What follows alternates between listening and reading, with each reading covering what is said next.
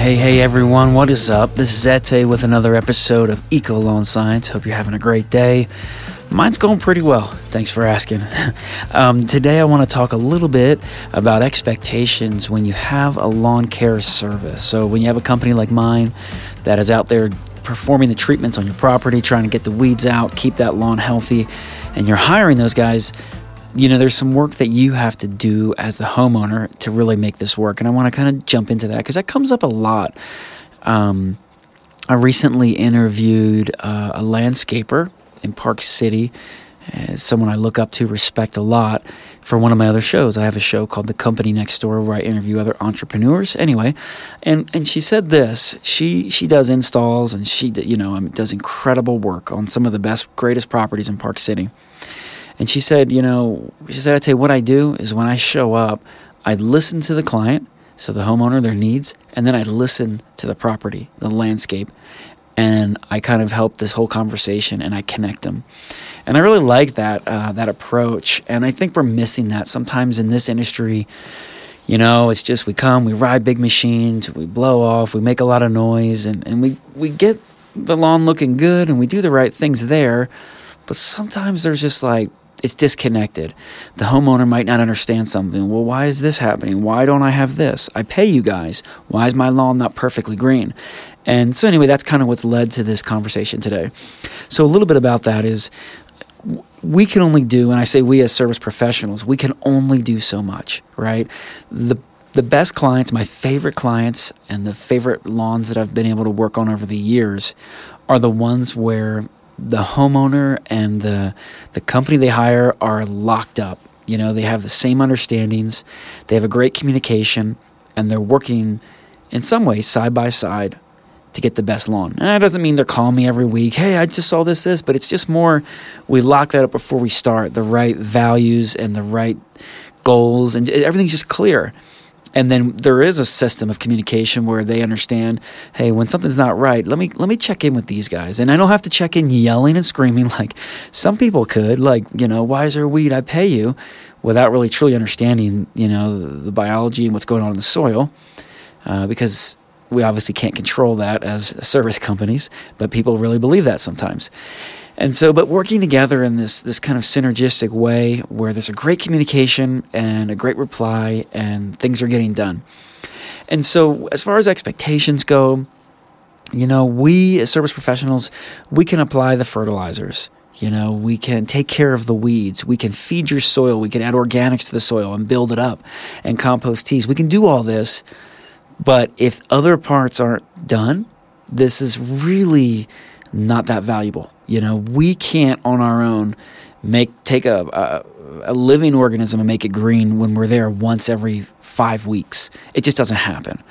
And the two biggest parts, so it's kind of a three-piece deal, right? You've got the feeding and the growth and the weed control and the soil biology, that's one. That's the company you hire. Then over here, the second one, think of a triangle. The second little corner is the maintenance, the mowing, the weed whacking around the edges, the edging, the blowing off, those type of part. That's the second part.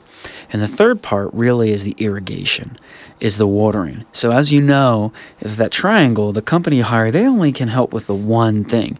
But without everything, those three corners working, synced up, it's not going to be that ultimate result. You're not going to maximize the money, and you may not be happy because sometimes people think, I hire you to make my lawn green. Why isn't it green?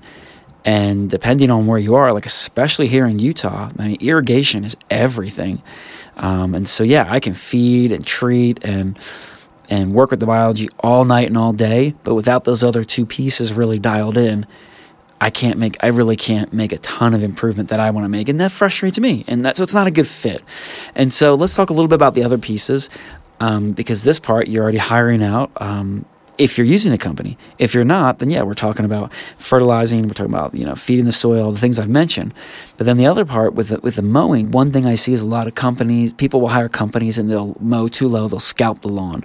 or they're just constantly running heavy machinery when the lawn's a little wet, the timing's wrong, and they damage and they stress the lawn out. I've seen it in the peak of summer, 99 degrees, the lawn is brown and dormant, and people are out mowing on top, just adding more stress, right? And so those really aren't good practices, and those are all working against what we're trying to do. Not only are they not helping, they're actually counteracting, and so that's where you got to have that sync up. Ideally, you want to mow higher. I actually recommend going up quite a bit, 3.5 to 4 inches. And I know some people will freak out at that. But hear me out. Let me tell you some of the benefits that we're looking at when you can move it up. And just so you know, what I'm sharing today is backed up by many universities. But the one that I liked the most was put out by the Michigan State University Extension. And they love 3.5 to 4 inches. And I've always loved that as well. So here's some of the reasons why. When you mow low, you're going to scalp the lawn. When they cut it too low, they scalp it. That's really harmful, and it adds a lot of stress to the lawn. So when your blades are up, the chances of scalping are significantly less. It also allows you to clip like 20-30% of the leaf blade each time you mow, which is kind of the ideal proportion for it to be beneficial, to regenerate. There's a lot of benefits to that. It helps to establish the larger root system, which the result of that is it's more drought tolerant, right? It's when the summer comes, it survives well because the root system has just been flourishing. It helps with broadleaf weed and even crabgrass control. And people are like, what are you talking about? It's because when you can grow higher, it shades that soil surface, keeping it a lower temperature. And as you know, the higher that temperature gets in the soil, the more chances and the more rapidly those weeds are going to germinate. And it also helps to kind of fight off grubs because of that larger root mass, And one last thought on that is because of it helps minimize the weeds and the grubs. The best part of that is you're not using as much weed controls, and you're not having to use as many insecticides on the lawn, which also benefits the microbiology down below the soil. So raise those blades up, keep them sharp, make sure they're sharpened routinely so that they're not just ripping.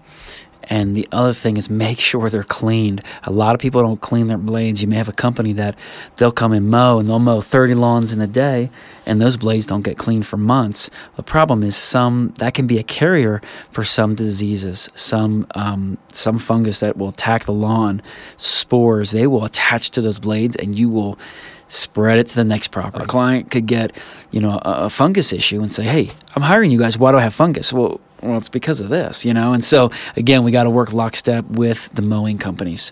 Okay, let's talk about the third corner in our little triangle, which is irrigation. So here in Utah, we have a great rainfall or snow throughout the spring. Usually throughout May, there's all kinds of snow and rain, and we get plenty of spring moisture. And then June, it starts to dry up, but homeowners who take care of their landscapes, they'll have some type of irrigation, so they'll run those in June. But come July, August, we don't see a single drop often in July or August, and so and June as well often. So you could go 2 to 3 months without it, and so we subsidize it with our irrigation. And again, that's part of the problem too. Every lawn is going to be a little bit different as far as how much water it needs. It's going to, the soil type, the soil structure. Those are all the components that are going to define what does it really need. But some kind of important things that I like, obviously it's a big concern here in Utah because we are in a drought area. And so the state has really come down and they've created something called Slow the Flow.